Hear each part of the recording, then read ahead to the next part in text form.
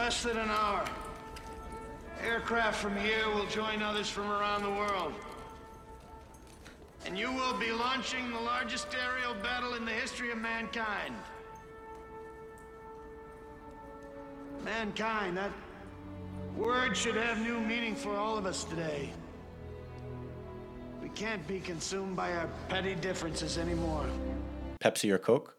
We will be united in our common interest. Perhaps it's fate that today is... January 6th. And you will once again be fighting for our freedom. Not from tyranny, oppression, or persecution. But from... Jeff Bezos. We're fighting for our right to live. With Mom in the basement. And should we win the day, the 4th of July will no longer be known as an American holiday, but as the day when the world declared in one voice, we will not go quietly into the night. We will not vanish without a fight. We're going to live on. We're going to survive. Today, we celebrate our Insurrection Day.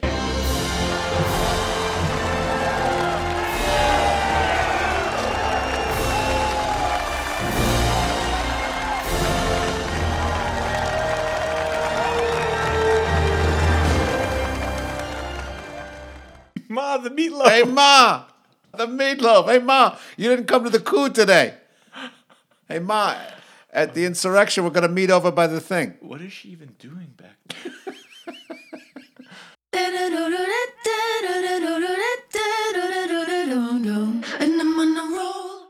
I'm Rob. And I'm Artie. And welcome to Tradesplaining. We're not just a podcast about trade.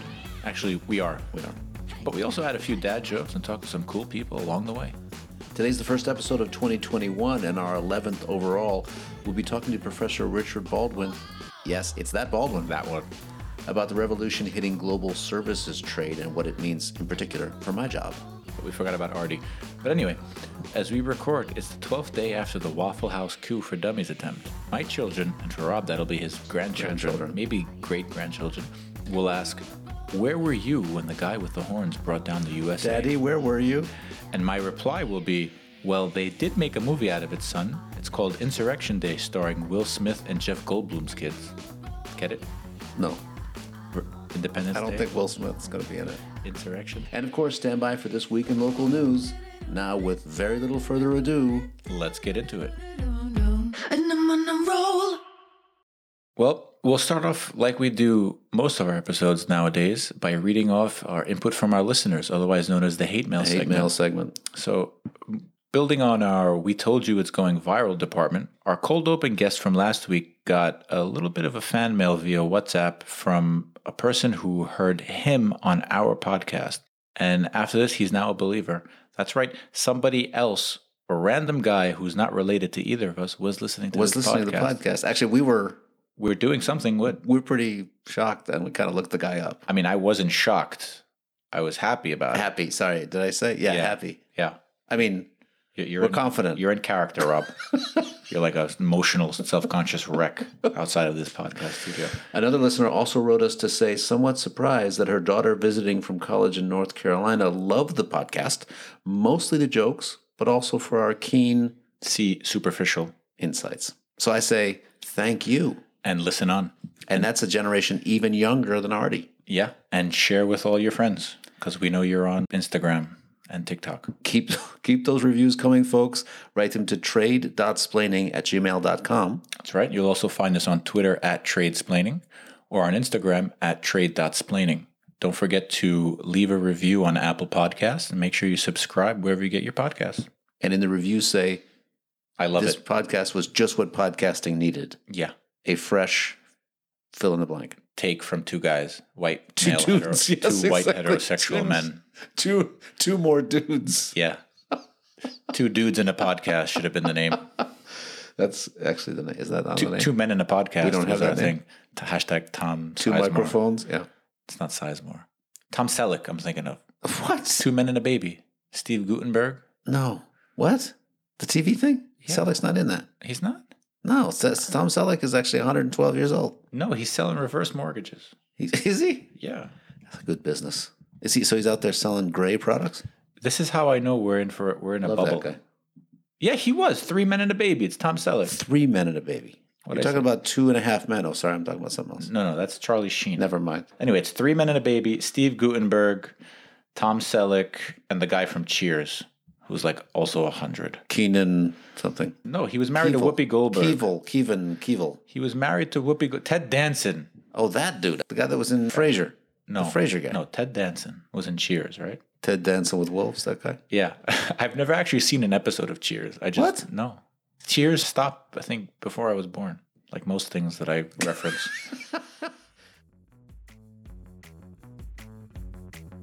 Well, Artie, it's time to get into our discussion of interesting trade news, but I wonder if anything's happened at all. I don't know. I've been sort of off the grid the last couple of weeks, sort of fasting from social media. Did we miss anything? Kimye thing, apparently they're breaking. Yeah, that's true. Actually, no, you're right. So Kanye and Kim Kardashian are splitting up. So that was pretty big.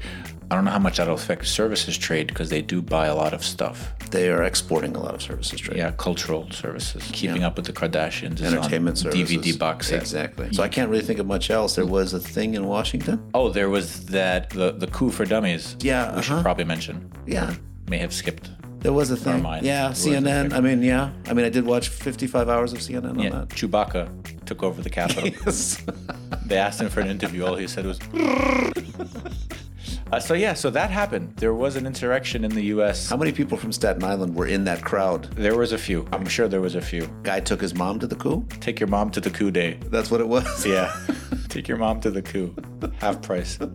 So that happened. I think that was a thing. We couldn't really do a new podcast episode. That wasn't related. No. Well, it was cross-border trade because they went across state lines. So technically we can talk about it. I guess we can. We can't really start off the first episode of 2021 without talking about January 6th, which will forever be known as Insurrection Day.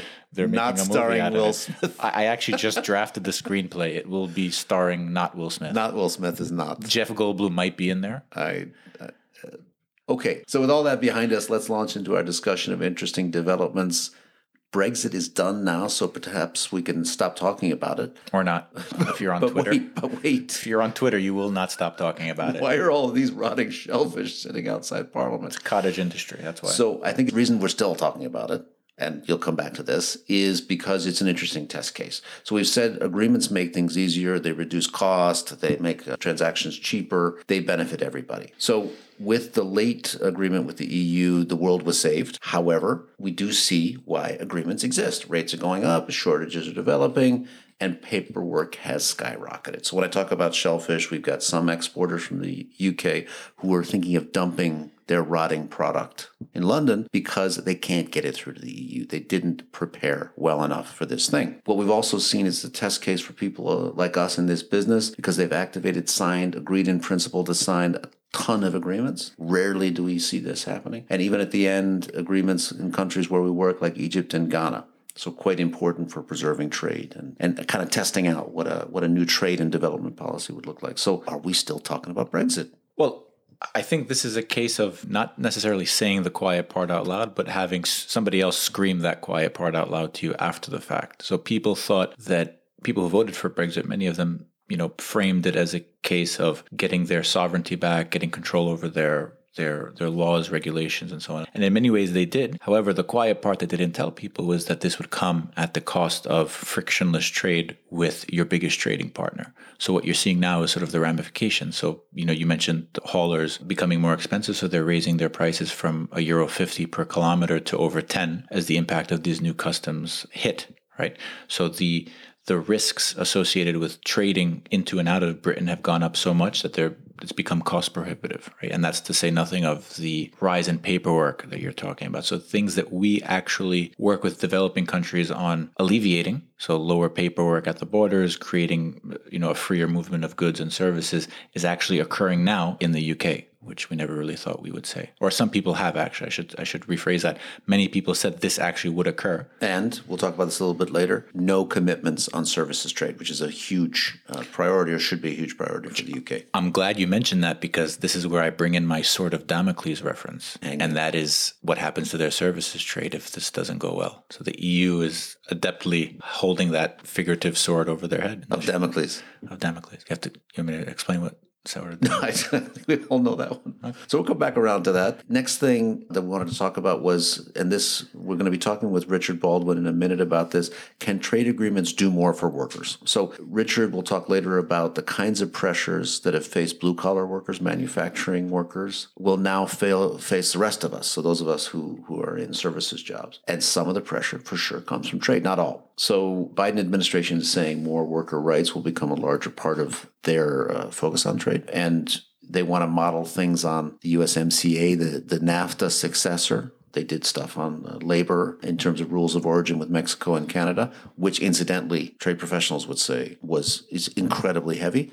So can trade agreements do more for workers? I think it is a really interesting discussion, because we talked in 2020 towards the end in a few of our episodes of how we thought, a new Biden administration would look in terms of moving on from a Trump sort of foreign policy and trade policy. And one of the things we said was it'll look different sort of cosmetically, but the essence of it won't change so much, right? It'll be a nicer, softer, more rounded edges version of it. So you're still seeing a focus on domestic priorities, if you will, domestic industries, building lower chaos. That also. But one thing about this, so Catherine Tai has said, as you mentioned, that they want to make workers a priority. Is the incoming USTR. Many free traders are actually not so happy about this. So if you go on Twitter, they are losing their figurative bleep over this. And that is because they think that this is sort of play at the hearts of these domestic workers and industries that are sort of not coming back. I think one thing that our discussion, I would push back on that and say one thing our discussion with Richard Baldwin has highlighted for me is that if you're going to liberalize services and trade and things like this and make it easier to get goods, people, and ideas across borders,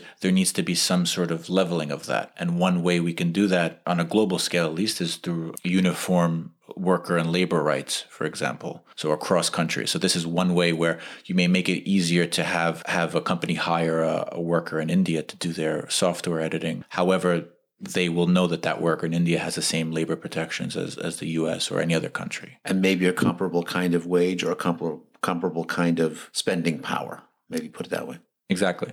So I think it'll be an interesting next 4 years to see how this plays out. I think you're definitely going to see more of this. I mean, we'll talk about this in a little bit, but the EU-China investment agreement is also one of the big pillars. It's not necessarily an agreement which is lowering trade barriers in the classical sense, That's right. But it makes a big point of labor laws and policies and standards. And much of that investment is driven by services trade. So we will talk about that in a minute. Again, sticking with this idea of services and trade and ideas, we are seeing a move toward regulation of speech and data on certain platforms. We saw Twitter and other platforms have closed or frozen accounts of major political figures. Can you think of any examples? Not really. My mind, I'm drawing a blank. Oh, wait. You mean Donald Trump? That guy. That's the one. In the U.S., a consensus also seems to be developing around repealing this thing called Section 230. It's an old law, but what it did was to indemnify platforms from being liable for anything users put on there. Right. So that Facebook is not liable when I post an expletive-laden that George Soros post is about going to put a bionic chip. You did see my post on that thing. Okay. And I love this now. Poland has come in as the defender of free speech. They're proposing to set up a freedom of speech council, which will hear complaints about people's accounts who've been shut down. There'd be a process that could result in $11 million fines. So Facebook could get fined for shutting down my account after I make this very reasoned post about the bionic chip that Soros has put in my... It's definitely coming. So why is it relevant to trade? Because increasingly trade is driven by data. It's driven by ideas. It's driven by those kinds of things. And increasingly platforms are the way these things are moved around. So if they suddenly become regulated differently in Poland than they are, for instance, in Switzerland or in the US, that may cause this system we see to break down or become more difficult. So how do you see this? I think you've already seen this with, to give you a recent example, WhatsApp. So WhatsApp recently came out with a new privacy policy and the way they're going to be regulating your data and using your data, actually. So my first reaction was to freak out and then, mellow out a little bit, realizing that all my data is already online. So they're already probably doing these things. It. So, yeah, I already sold it for free for the benefit of getting to, post angry tweets at my uncle. Yes.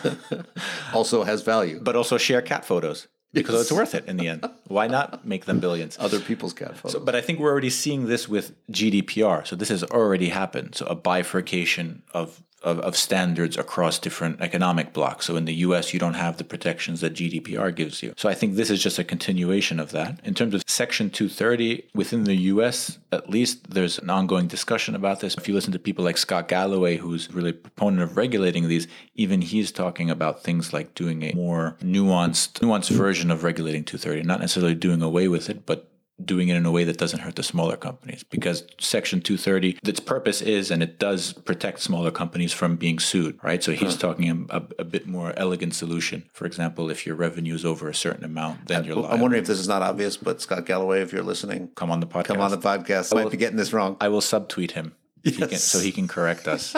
Okay, moving on from technology, we got to talk about China. Tell me about the new agreement. So the EU and China recently agreed terms for this new comprehensive, what they call Agreement on Investments. So CAI, not to be confused with CIA, which is a different entity. That is different. Slightly different. Who came up with that name, by the way? That could be another sponsorship opportunity. Yeah.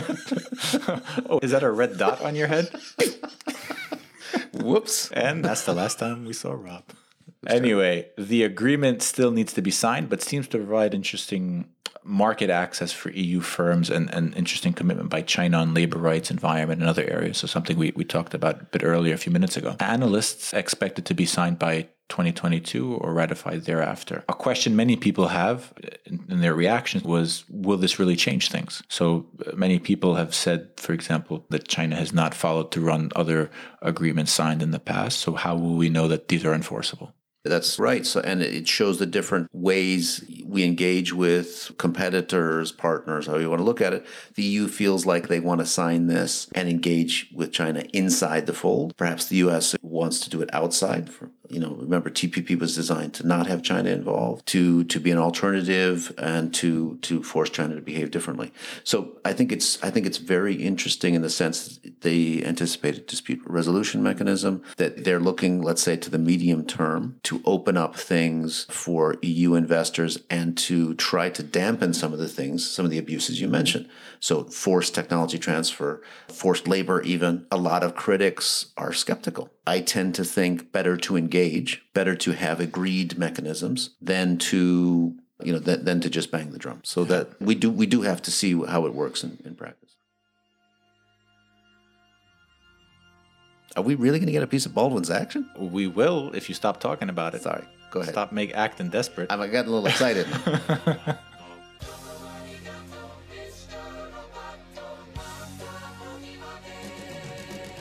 So Richard Baldwin is a name that probably does not need too much introduction to many of our listeners, but for those of you who do, Richard is a professor of international economics at the Graduate Institute in Geneva and founder and editor-in-chief of the policy portal voxeu.org. He also regularly advises governments and international organizations on globalization and trade policy. In 1990-91, he served as a senior staff economist for President George Bush's Council of Economic Advisors, just after having completed his PhD in economics at MIT with Paul Krugman, with whom he's published a lot of articles, and who's a cool guy. It's kind of a humble brag, but I would do the same. I would do the same thing, yeah. I got to get my PhD first. His latest book is called The Globotics Upheaval, Globalization, Robotics, and the Future of Work, which was published in February 2019, which makes me think, what did he know was coming down the pike that the rest of us didn't? It's a little suspicious. Literally it's like that exactly 1 year before. A little bit like that Gates thing on pandemics. Funnily enough, I've heard it said by my relatives on Facebook that Bill Gates is actually an investor in the publishing company which published his book. Coincidence? I don't know. And I totally made that up. But moving on, it's important to also note that we also did, in fact, not get a signed copy of Richard's book, even though we plugged the bejesus out of it. I think there's probably a problem with the post. Yeah, COVID. You should have done it through Amazon. It's getting here, right? Exactly. So without further ado, let's get into it. So, Richard, welcome to Tradesplaining. We're glad to have you on board. Let's start by having you tell us a little bit about yourself. What brought you to Geneva? What's the journey been like? For example, how much do you miss Wisconsin on a scale of, 0 to cheddar cheese? Well, so let me see. It's a long story. Tell me, I'm a professor at the Graduate Institute in Geneva, and I've been here since basically forever. The Earth's crust had just recently cooled by the time I arrived here 30 years ago. I came chasing my wife, of course. I was a professor with a perfectly good job at the Graduate School of Business in Columbia University. 3 top 5 under my belt, well on the way to getting tenure. I was working at the Bush White House in 1991, but we decided to get married and she wanted to move back to Switzerland. And I had, just for safety, applied for a job at the Graduate Institute. And the romance and the job process both took about 2 years. And so I had a tenured full professorship in Geneva. I was 33, wanted to get married to a woman who wanted to move back to Switzerland. And I said, okay, this is me. And I go back once in a while. My parents are no longer with us, but I would go back occasionally to Madison to see that. I grew up there, spent most of my formative years there, and kind of like it. I must say, America has gotten crazy. We'll talk about that, but I do enjoy going back to the U.S. I don't miss it at all. I'm completely into here, and the crazier the U.S. gets, the more happy I am living here than there. So just kind of building on that. 2020 is now in the book, so we're happy about that. We're moving on. But over the course of the year, we talk about, different trends being accelerated and so on. Has it changed your mind or made you think differently about trade or about the work we're doing? Oh, yes, very much so. So last year, I wrote a book called The Globotics Upheaval, where I was talking about automation and globalization of the service sector jobs. And one of the things half of that was what I call telemigration, where working from home when home is abroad would essentially expose a large number of service sector jobs, office jobs, to international competition for the first time. Now, I was predicting that it would take 5 or 10 years, but I was talking about, Zoom meetings and Skype calls and, telepresence. And all of a sudden, COVID in 5 months did about 10 years of digital transformation. And that has advanced this idea of the eventual outsourcing and offshoring of service sector jobs enormously. So to me, the big difference was that COVID was a coordinating device. There's not that much new technology that's come. Of course, we've all had to use it. But the key thing was that the digital transformation that was on every corporation's to-do list for the next 5 years happened in 5 months. In emergency situations, customers learned how to receive services online. Teams had to learn how to work online. Companies had to set up the infrastructure to keep the data safe, to keep the coordination. And all that happened in 8 months. On top of that, a lot of people were fired. And the companies will now have to make a decision of, do they hire them back or do they outsource part of their jobs? So I think this COVID forced March digital transformation will it change the nature of globalization faster than I thought it would before. And do you see, folks talking outsourcing about also the unexpected costs of outsourcing. So, collaboration is more difficult, explaining what you need, trying to connect with people, different time zones and so on, and also just a loss of kind of organic communication. So have we overcome that? Have we changed enough for this to be seamless? Well, we've had what you might call a whole period of experimentation. We've run millions of experiments as to what works online and what doesn't. Sometimes those experiments failed and we wish we were together. Other ones it did. But the frontier of what can be done online is most definitely way further out than it was just a year ago. So that's the first point. The second point is remote foreign workers are not going to be as good as domestic in-place workers, but they're a whole lot cheaper. And I'm talking like 1/10 the price, maybe 1/20 of the price. So what do you think is going to happen? What we'll see is at least some tasks will gradually be replaced in an experimental way. And that will lead to what I believe a gradual embracing of working from home when home's abroad, or what I'd like to call telemigration. So we need to get out of the office space business. Not a good investment. I'm sorry. I just bought a building. No. I mean, you're queuing up my book here. The last chapter in the book, I talk about, well, where is this whole thing going to go? And the idea is that the only jobs that will be left are those that can't be done remotely. So you actually have to be there face to face.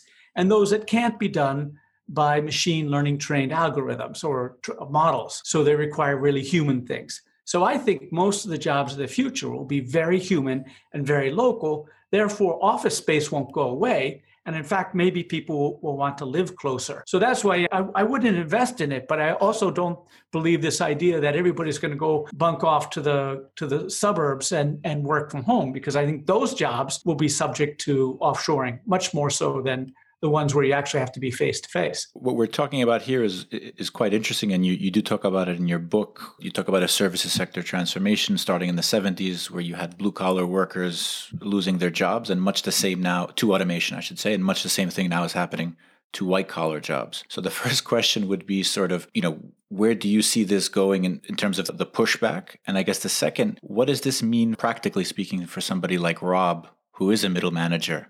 Will he make it to retirement in 10 years? We need to know. I got 10 years to go, Richard. Also, for somebody like me who's not going to be retiring, should I start applying somewhere else? And, is my job going to be as a robot technician? Is that going to be my future? So I that's why the second title in my book is Upheaval. I discuss possible triggers going against the tech companies. I look at previous examples like the battle for Seattle and going back into the swing riots. So I do think it's possible that it could happen, and it could be very disruptive, because we are talking about tens of millions of people, way, way more, 5-6 times more than people who work in factories. And the factory transition from factories to offices wasn't that smooth, but there wasn't really too much economic pushback. There was a lot of some protection and things like that. But the move from farms to factories was incredibly disruptive, involving 2 world wars, a Great Depression, the rise of communism and fascism, the rise of the New Deal economics to push back against it.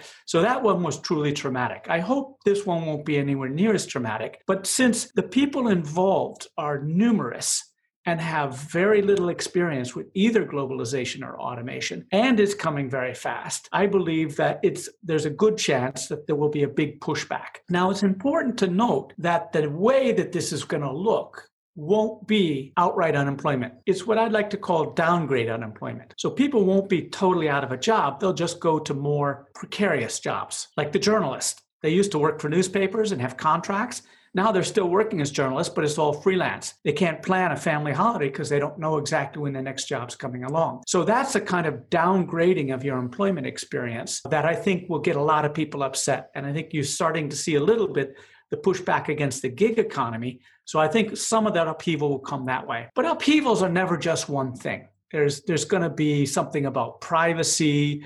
Why should it be Twitter that decides the president of the United States shouldn't rile up people? Why does that company get to choose? And that's what I predict in the book, of a pushback against big tech, which gets wrapped up with the loss of jobs or loss of good jobs. And I really do think that is a serious possibility. Can I ask you about one thing? So we're talking about trade somehow, and let's say trade has delivered. That's what Bernard Hoekman told us. Trade has delivered on its potential. A lot of people have been brought out of poverty, but that has caused disturbances. And now we talk about inequality, which is right. Is this disruption you're talking about, is that going to help us in terms of inequality? Do you have a sense of what the distribution of this will be? Will developing countries benefit? Sure. So when all this upheaval I'm talking about is in developed countries, rich countries. Now, what I like to think about globalization or trade is essentially an issue of arbitrage. Whenever relative price is different, 2 different countries, some company is going to exploit that difference by buying or making it where it's cheap and selling it where it's not cheap. And the biggest price differences in the world today are wages and salaries. You never see that in goods now.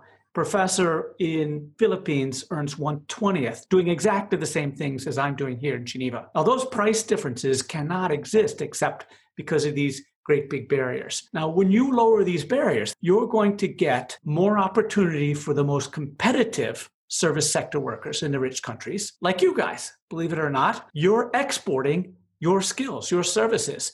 You actually survive in an international marketplace, which means you are globally competitive. And as the digital barriers to trade and services come down, you will sell more. However, there's a bunch of people who are not globally competitive in the service sector, whose jobs have been protected by this high barrier, and they will have to find something else to do. The golden rule of globalization is it's more opportunities for the nation's most competitive workers, but just more competition for its least competitive workers. And in rich countries in the past 2 decades, that led to increase in inequality, because it was the people who work with their hands who were being exposed to robots in China, not the people who work with their heads. This is not that way. It's entirely possible that the people who are sweeping and driving the buses in Geneva will not be competing, but people in service jobs will be competing. So I'm not at all sure that the inequality will go the same way in this one, where we're substituting for people who work with their heads, not their hands. In the emerging markets, this is an export opportunity.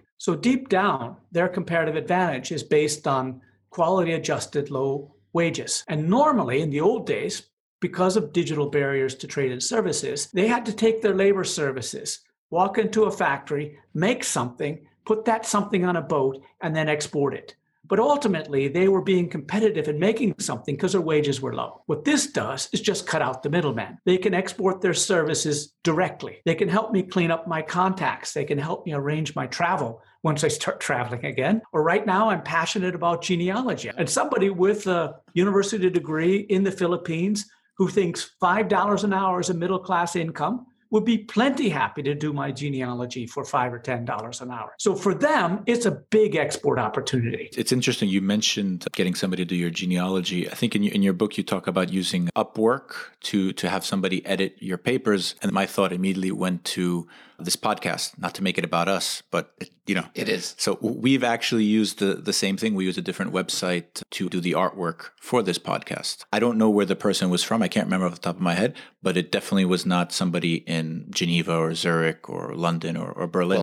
Should we be feeling guilty about this? And two, in some way, these people who were doing the graphics design in Europe or in North America, in the global North, broadly speaking, they should probably have a reason to be angry, right? I mean, it's not through any fault of their own that they're losing out on business. And that's to say nothing of government services, which are being cut more and more each year, right? Right. I mean, they're going to feel the burn that people in factories did all over America and all over Europe and all over Japan, is that it's just not fair. I was globally competitive. I haven't done anything wrong. You lower the barriers, and now it's going to people whose wages are much lower than me. That makes people angry. That has always made people angry in globalization, but it's part of the process. Now, that's what the government needs to do. And we'll come back to talking about whether Rob will still have his job before he retires. 10 years, man. 10 years is all I need. Tune in for part 2 of this interview to find out. So can you give us some good news? I mean, people, when you talk about these types of things, somebody will always come back in any discussion. Yes, but, creative disruption will create new jobs that we never heard of, jobs that we never even think would exist today will exist in 5, 10, 20 years. Will that make up for it? Because it seems that these changes are happening at a pace that's much, much faster than anything before in history. So is that too optimistic to think that creative disruption will make up for that? No, it happened before when we went from the farms to the factories. We eventually got all the jobs we needed. When we went from the factories to the office, we started making things that nobody knew they needed, but now they need. And I'm quite sure that we'll go from service sector jobs to sheltered service jobs. In other words, jobs which are sheltered from both artificial intelligence and remote intelligence working online. And I believe when you think about it, what will those jobs be like? Those jobs will be things that can't be done by artificial intelligence. And if you look at what can be done, it's the most human task: creativity, empathy, curiosity, managing and motivating, especially large groups of people. Those things will be what we do in the jobs that are left. And since online people are humans, they can do anything humans can, it will be jobs that will require face-to-face, that you actually have to be in the room with someone or something in order to keep your jobs. So once we get past this hump, the jobs of the future will be more human. The trouble is that the process of job destruction is being driven by digital technology and its explosive pace. But the pace of job creation is being driven by human ingenuity. And in the short run, it's a linear process versus an exponential process. Eventually, the exponential process will hit some diminishing returns and we'll get all the jobs we need. It's a transition. So I'm a pessimist in the short run and optimist in the long run because of these two different processes. Well, folks, that marks part 2 of our interview with Richard Baldwin. To catch the rest of our discussion, be sure to tune in for part 2 in our special bonus episode coming out next Thursday, January 28th, as we talk about the development implications of the globotics revolution, how rich countries should prepare for this, and of course, try to sneak in as many kebab references as possible. You know you're waiting for them. Now, to the rest of the episode. So this brings us to our next segment, Artie. This week in local news. You wouldn't believe this was true unless you lived in Geneva. And we got a couple of choice ones. Of course, it's the beginning of the new year. And the Swiss government has announced new traffic regulations. You'll want to know this because I know you pilot an automobile. I don't. When you're part of 2 lines of traffic and they merge into 1 line of traffic, it's now obligatory to alternate one after the other in an orderly fashion. You could be ticketed if you don't do it. It's the kind of common sense legislation that is needed. Yes, bipartisan. Yeah. Also, newsflash, water is wet. Water is kind of wet, depending on which side you look at it from. Yeah, could be frozen, but it's still wet. Another one that's for me, those folks piloting bikes, if you exercise great caution now, you may turn right on red on your bicycle. Like Uncle Ben in Spider-Man said, with great power comes great responsibility. I'm ready to wield that. I'm not saying I used to actually turn right on red, even though it wasn't legal, but maybe I dabbled. Sprinkled in a few right turns. Now I'm going to really go with gusto. You were pulled over once, though, right?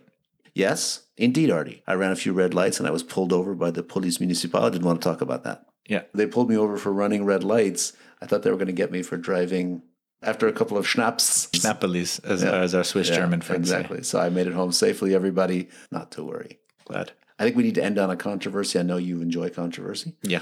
The canton of Neuchâtel recently announced they had the highest fir tree in Switzerland. It's a nice one, a healthy 52 meters, 58.2 meters. Wow.